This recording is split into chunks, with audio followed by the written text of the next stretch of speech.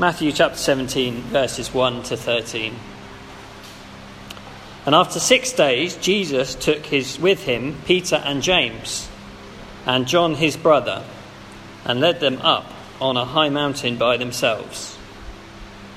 And he was transfigured before them, and his face shone like the sun, and his clothes became white as light. And behold, there appeared to them Moses and Elijah talking with him. And Peter said to Jesus, "Lord, it is good that we are here. If you wish, I will make 3 tents for you. I will make 3 tents here, one for you, and one for Moses, and one for Elijah." He was still speaking when, behold, a bright cloud overshadowed them, and a voice from heaven from the cloud said, "This is my beloved Son, with whom I am well pleased. Listen to him." When the disciples heard this, they fell on their faces and were terrified. But Jesus came and touched them, saying, "Rise, and have no fear." And when they lifted up their eyes, they saw no one but Jesus only. And as they were coming down the mountain, Jesus commanded them, "Tell no one the vision, until the Son of Man is raised from the dead." And the disciples said to him, "Then why did the scribes say that first Elijah must come?" Jesus answered, "Elijah just come, and he will restore all things. But I tell you that Elijah has already come, and they did not recognize him, but did to him whatever they pleased. So also the Son of Man will certainly suffer at their hands." Then the disciples understood that he was speaking to them of John the Baptist. If you want to keep that open, good to see you, Joe. I can't actually see you, but I can see you that you're on the Zoom call. It's great that you're listening in, and I hope you can hear us all right. We're all here. So we've just read the passage from Matthew chapter 17, verses 1 to 13. How do you see Jesus? How do you see him right now? Does it even matter how you see him, what you think of him? Lots of people would say it doesn't really matter. It makes no difference. In Matthew's Gospel so far, we've been hearing lots of suggestions about who Jesus is, yet there is only one that Jesus affirms. It's easy to remember. It's back in chapter 16, verse 16. Remember, Peter said this. He says, "You are the Christ, the Son of the living God." And Jesus says this came to Peter from heaven. It didn't come from man. It must have come from my Father in heaven. So it's the right view of Jesus. It's seeing him correctly. And so Jesus starts to explain what this identity will mean for his mission, didn't he? And for their mission. And it's not what we or they expect. Because it's going to involve Jesus being rejected, killed, and Jesus says that if you're going to be my follower, then the same thing will come to you. You will suffer and be rejected too. So that was a bit of a surprise, a bit of a change of direction, or so it seemed. But previously Jesus had said, hadn't he, that they would be dragged before kings and governors for my sake, to bear witness before them and the Gentiles. So Jesus has said this is going to happen to these guys. And Jesus has set out in that very conversation that he would be raised from the dead. He wouldn't stay dead. And that through Peter's testimony about him, Jesus' church would spread throughout the whole world. And that's why we're sitting here today. As people in Dagenham hear about him, Jesus, those that follow are taking that same truth, that Jesus is the Christ, the Son of God, and explaining it to those that they meet. And Jesus is building his church. And it does bring opposition.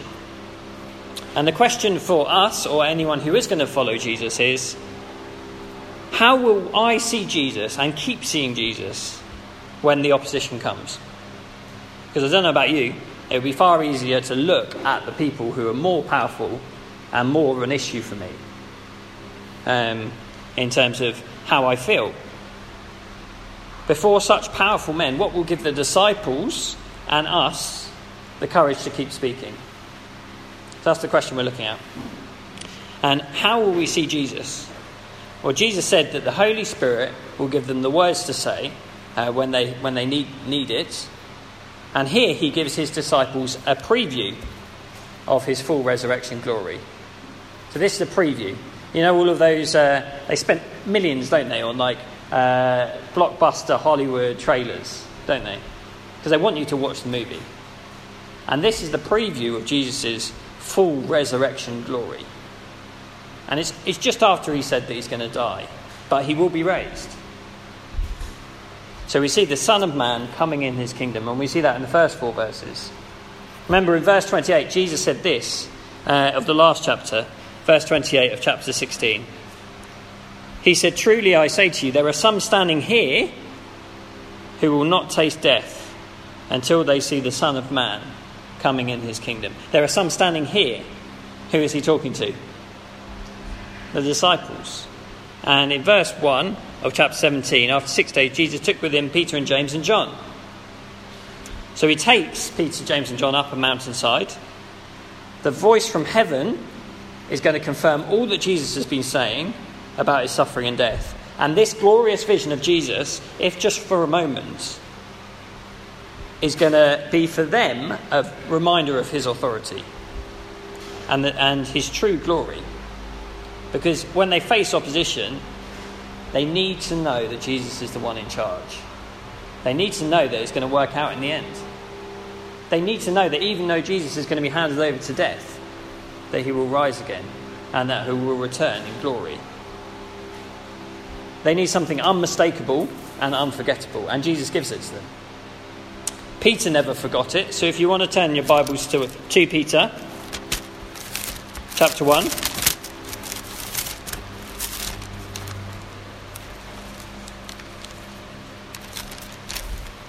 Verse 16. Does someone... Oh, I'll read it, don't worry. 2 Peter chapter 1, verse 16. It says this: "For we did not follow cleverly devised myths when we made known to you the power and coming of our Lord Jesus Christ, but we were eyewitnesses of his majesty. For when he received honour and glory from God the Father, and the voice was borne to him by the majestic glory, 'This is my beloved Son, with whom I am well pleased.'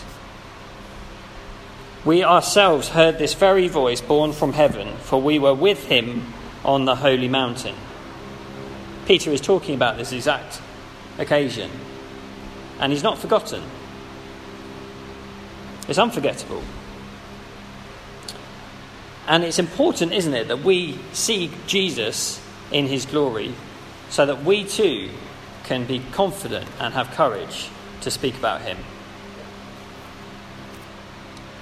Interestingly, the Son of Man sitting in his kingdom is exactly what Stephen sees. Do you remember what happened to Stephen in Acts? Yeah.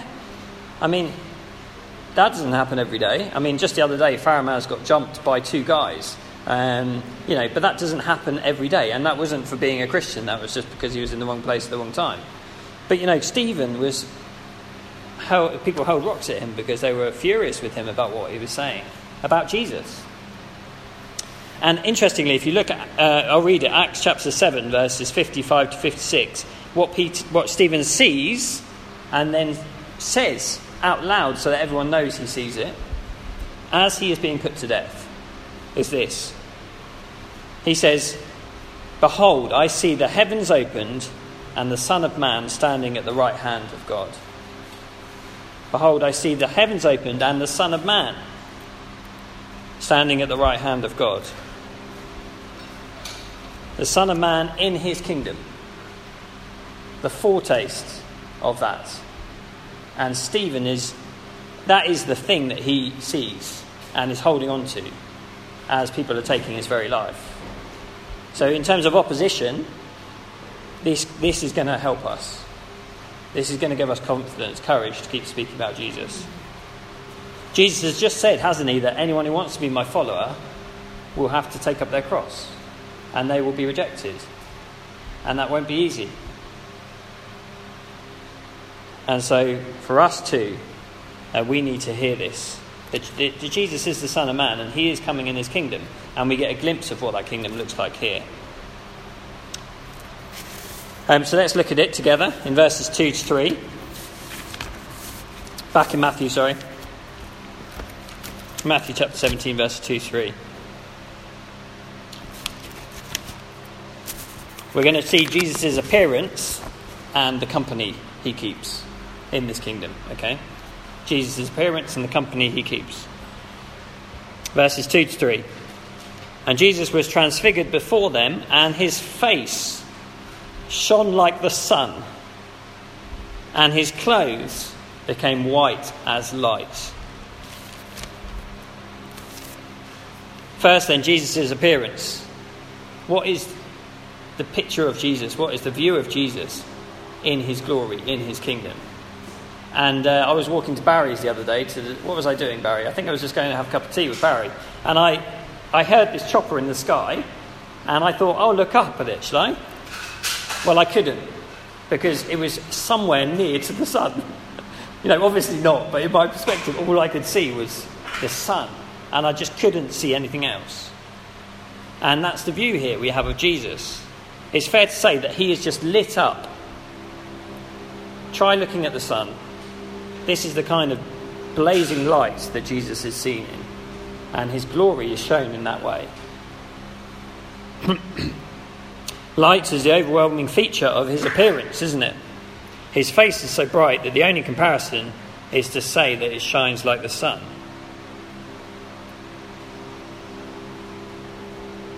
He's transfigured before them. He was just this man standing before them, and then they suddenly see what's behind his, the humanity. He looked like an ordinary person, but really he's God. And they see that. If you look to Revelation chapter 1, this is a foretaste of what Jesus will. Well, it's just a picture of Jesus, and it says that in Revelation chapter 1. It's verse 16. Yeah, verse 16. In his right hand he held 7 stars, and from his mouth came a sharp 2-edged sword, and his face was like the sun shining in full strength. This is the Son of Man. So the Son of Man in his kingdom is glorious, and there's nothing quite like it. The closest we can get to describing it is to say he shone like the sun. His face shines like the sun. His clothes are as white as light. So that's his appearance. It's pretty spectacular. What about the company that Jesus is with in this kingdom? Well, we see that in verse 4, don't we? Verse 3. And behold, there appeared to them, remember this is a vision for the disciples, so that they would see this. There appeared to them Moses and Elijah talking with him. Who are the people? Moses and Elijah. Speaking with Jesus. Luke tells us a bit more about what they're talking about, and he says they're talking about Jesus' departure. Everything that he is about to accomplish at Jerusalem. They're talking about his death. And you can imagine Elijah's excitement as he heard Jesus explain his death to him. And all of those prophecies that are rifling through his mind, he's just ticking off every single one. Prophecies about the one who would suffer and die. That's about Jesus. And you can imagine Moses' delight, because he was the one who received the covenant from God, the commandments of God, the law on Mount Sinai. And it was with a cloud and a voice from heaven, such that only he could approach. And you can imagine his excitement seeing that Jesus is going to fulfill the covenant that God made with his people. So they're having that conversation. We can kind of understand, can't we, why Peter says in that verse, Lord, it is good that we are here. It's a bit of an understatement of the century, isn't it? I don't think he just says it like, Lord, it's good that we're here, as we do when we go to see a friend or something. It's amazing. It's incredible. I don't know what you've got planned for Netflix or something later on, but if you could tune into this podcast and listen to Jesus speaking with Moses and Elijah, that would be riveting, wouldn't it? It'd be amazing. And so Peter's not really thought this one through, but what he doesn't want is it to end. He says, right, I'll fix this up, Jesus. I'll have 1/10 for you, 1/10 for Moses, 1/10 for Elijah. It'll all be very civilized.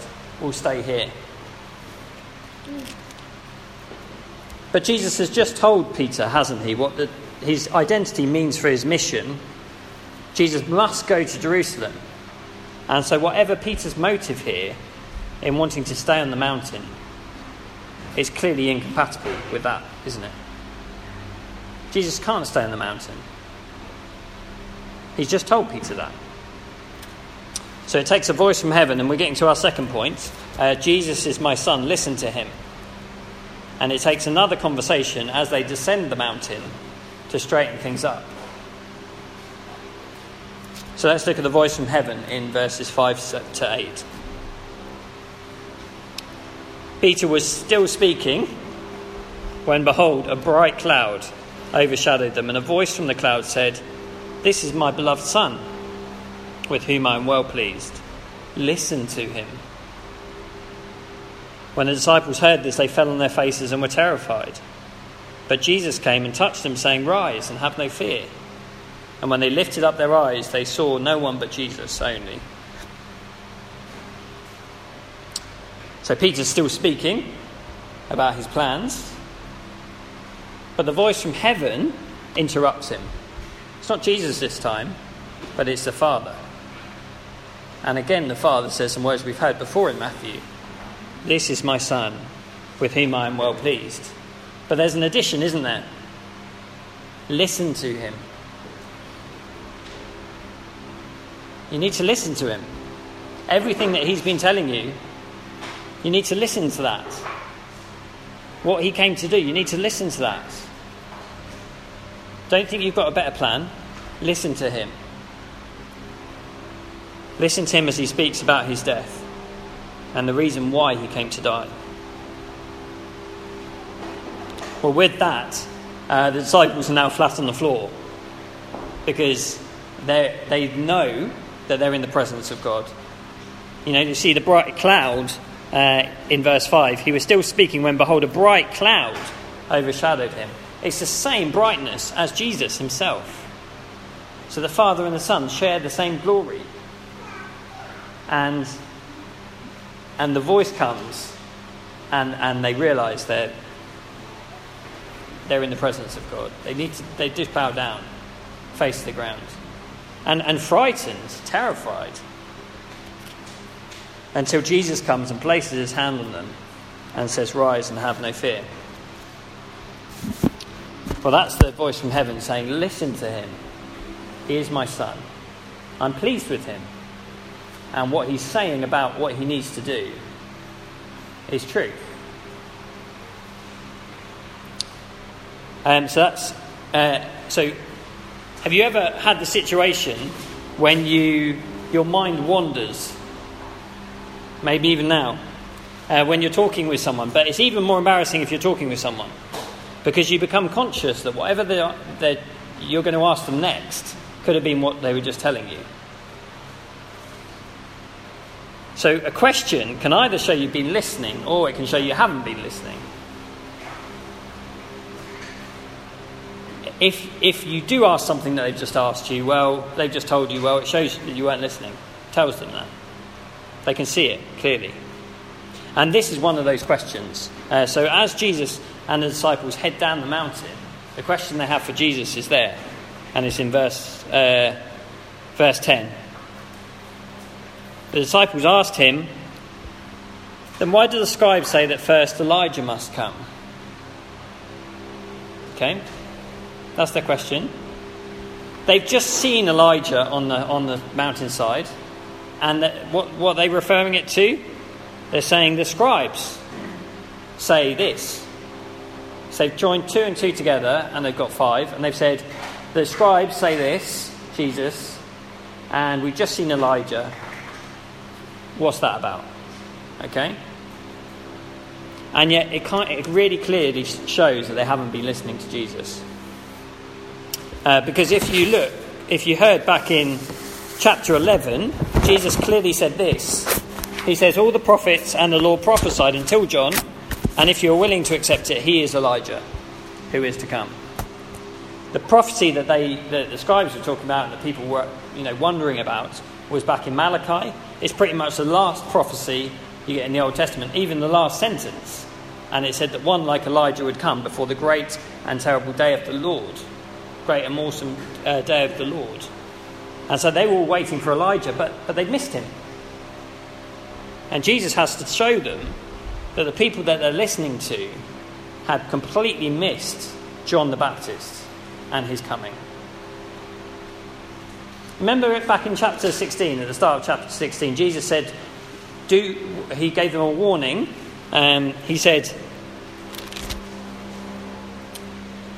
what did he say? Chapter 16, watch and beware of the leaven, or the teaching of the Pharisees and Sadducees. So he's warned them about the teaching of the scribes and the Pharisees and the Sadducees. And he says, be warned. And really what they're listening to is them. And they're listening to them above and beyond Jesus. Because Jesus has already said that Elijah has come.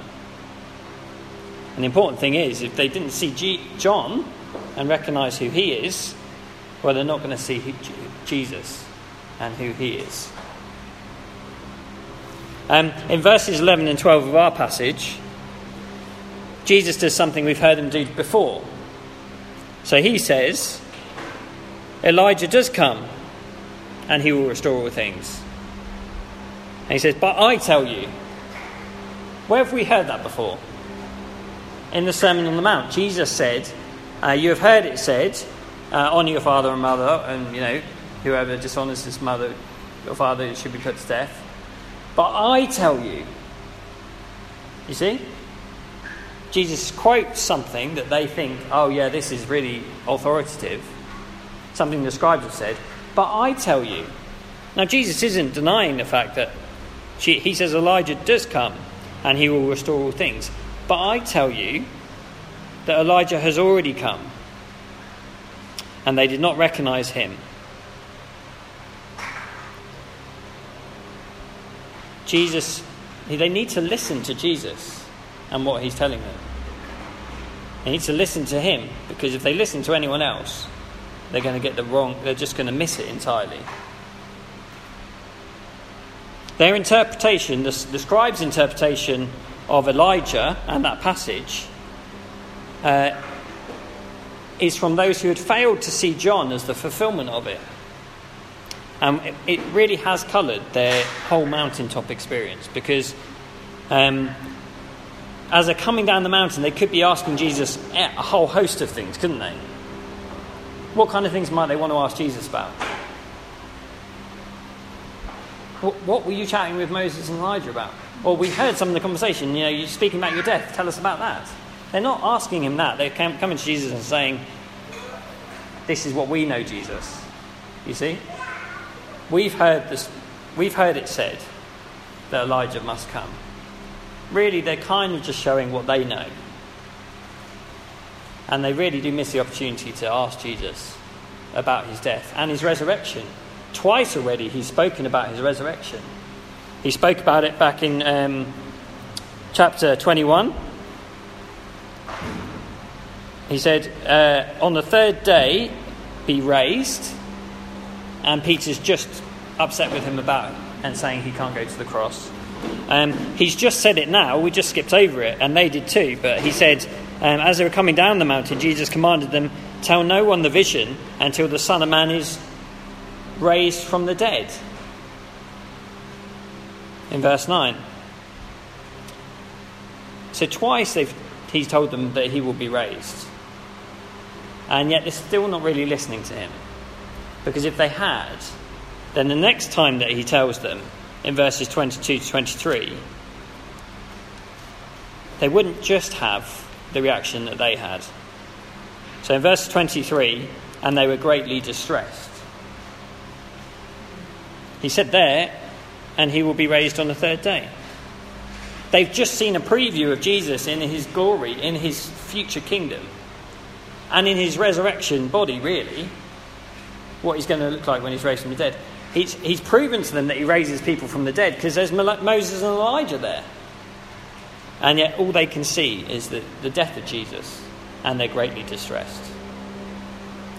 So really, they need to listen to him to see that he is the one who would be sent to die, but who would be raised to life. And so they wouldn't just listen to what other people were saying about him. It's amazing, isn't it, how patient Jesus is with them and how loving he is. If it was me, I'd be saying, "You're just not getting this. I give up." But Jesus graciously keeps showing them the importance of his death, so that they would keep seeing that this is the important thing. I have to go to the cross. And I have to die in order that you might be with me in this glory. Because it's all very well showing them the glory of his kingdom, but if they're kept out entirely because their sin hasn't been paid for, then they wouldn't be able to enjoy it with him. So if Peter had his way and there was no cross, then they wouldn't be with him in his kingdom. No one would be able to be with Jesus in his glory, to see him face to face. And yet Jesus knew that, and he went to the cross. He goes down the mountain, doesn't he? So he goes from the mountain top. He could stay there, but he comes down the mountain. And the next hill, the hill he's going to climb is a hill to Golgotha, where he's put to death on the cross. So Jesus is the Son of God, but he came to die. He came to lay down his life so that we could be with him in his future kingdom. So listen to him. No wonder the command from heaven was that, because they just weren't listening to him. No wonder Jesus' warning about the people who did not recognise John just continues, doesn't it? Because Jesus says about them in verse 12, they did not recognise him, but did to him whatever they pleased. So it's not just that they didn't recognise John and they just forget it. They did to him whatever they pleased. And they're going to do the same thing, he says, to the Son of Man. So it's not that these guys are neutral about Jesus and they just happen to have not interpreted the scriptures rightly. They're actually the ones who put John to death. And that shows that they're not the people to be listening to. That their true colours is red for blood, isn't it?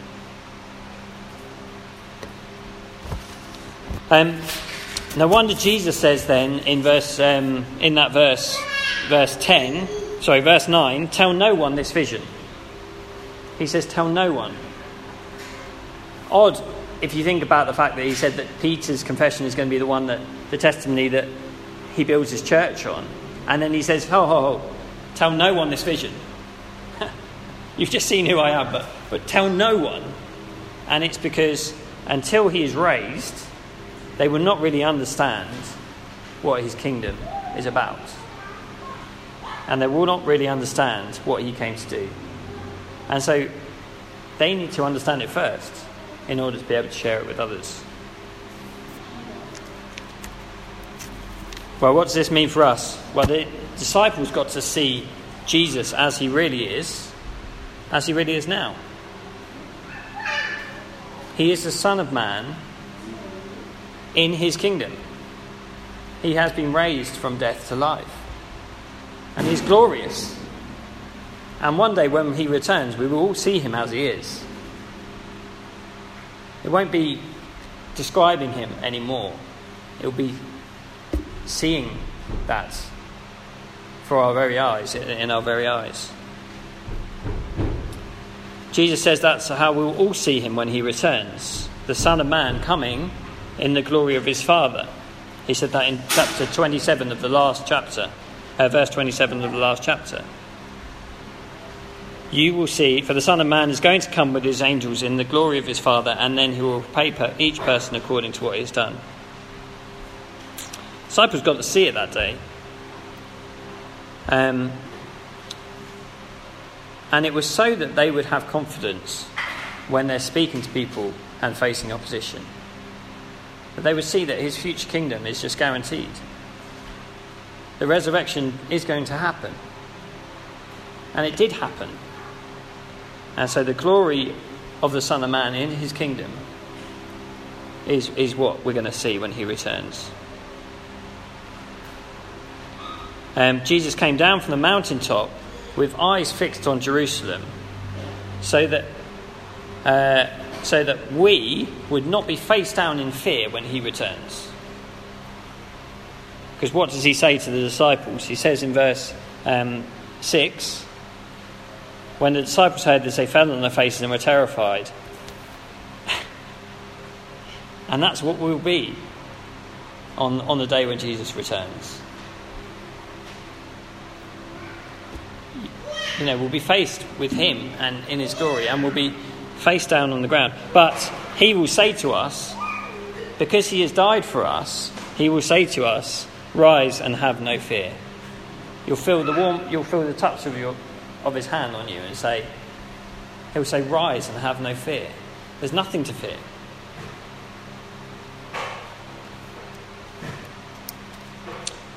So as we, his people, follow him and face suffering and rejection for that, we can know that he is the one who will say that to us on that final day. And we can have full confidence and courage in speaking about him, because his kingdom is the only kingdom. And we'll need this vision, won't we, of his glory to come, as people, perhaps in your own families, say, this is just a load of rubbish. You'll need that vision of his coming kingdom and him in his glory. The fact that he was raised from the dead. The fact that he will return. And you'll need to keep listening to him. We'll need to keep listening to him to keep showing us that, his glory. The fact that he laid down his life for us, and the fact that he rose again, and that he now is seated with the Father and will return. Let's pray. Father God, we do thank you that in your coming, that in the coming of Jesus, we see who you are. Thank you that he was a man, and his glory was veiled in order that he might come to lay down his life for us. Thank you that he is the Son of Man who came to suffer and die for the sins of the world, but he is a Son of Man who now reigns in glory in his kingdom.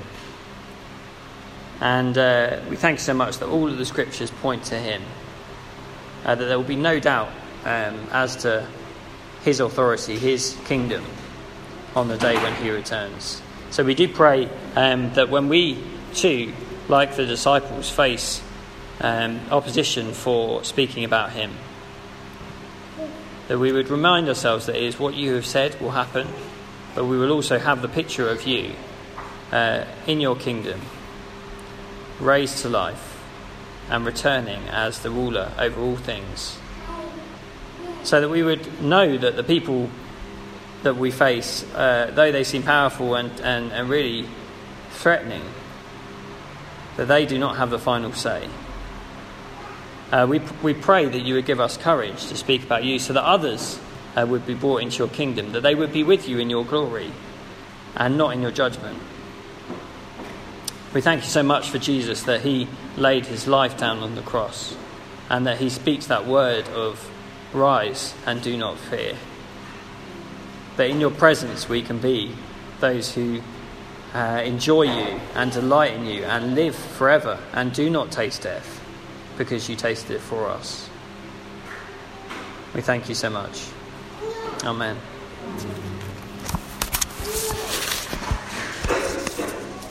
Right.